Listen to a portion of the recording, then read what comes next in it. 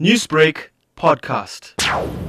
Eskom has been inundated with requests to conduct investigations into scams that purport to sell cheap electricity vouchers. This scam is perpetrated through promotions being advertised on social media sites such as Facebook and Twitter and WhatsApp.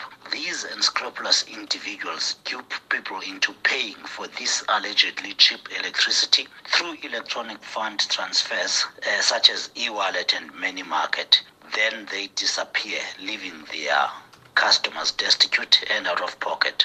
Eskom would like to urge members of the public not to fall prey to these crooks. There have already been arrests as a result of Eskom's cooperation with law enforcement agencies, some arrests in Mpumalanga and in the Eastern Cape, and we urge anybody that comes across this criminality where fraudsters are posing as vendors of so-called cheap electricity. We urge anyone that comes across those to immediately report these to the police. Eskom is not promoting any cheap electricity on electronic media. Newsbreak, Lotus FM, powered by SABC News.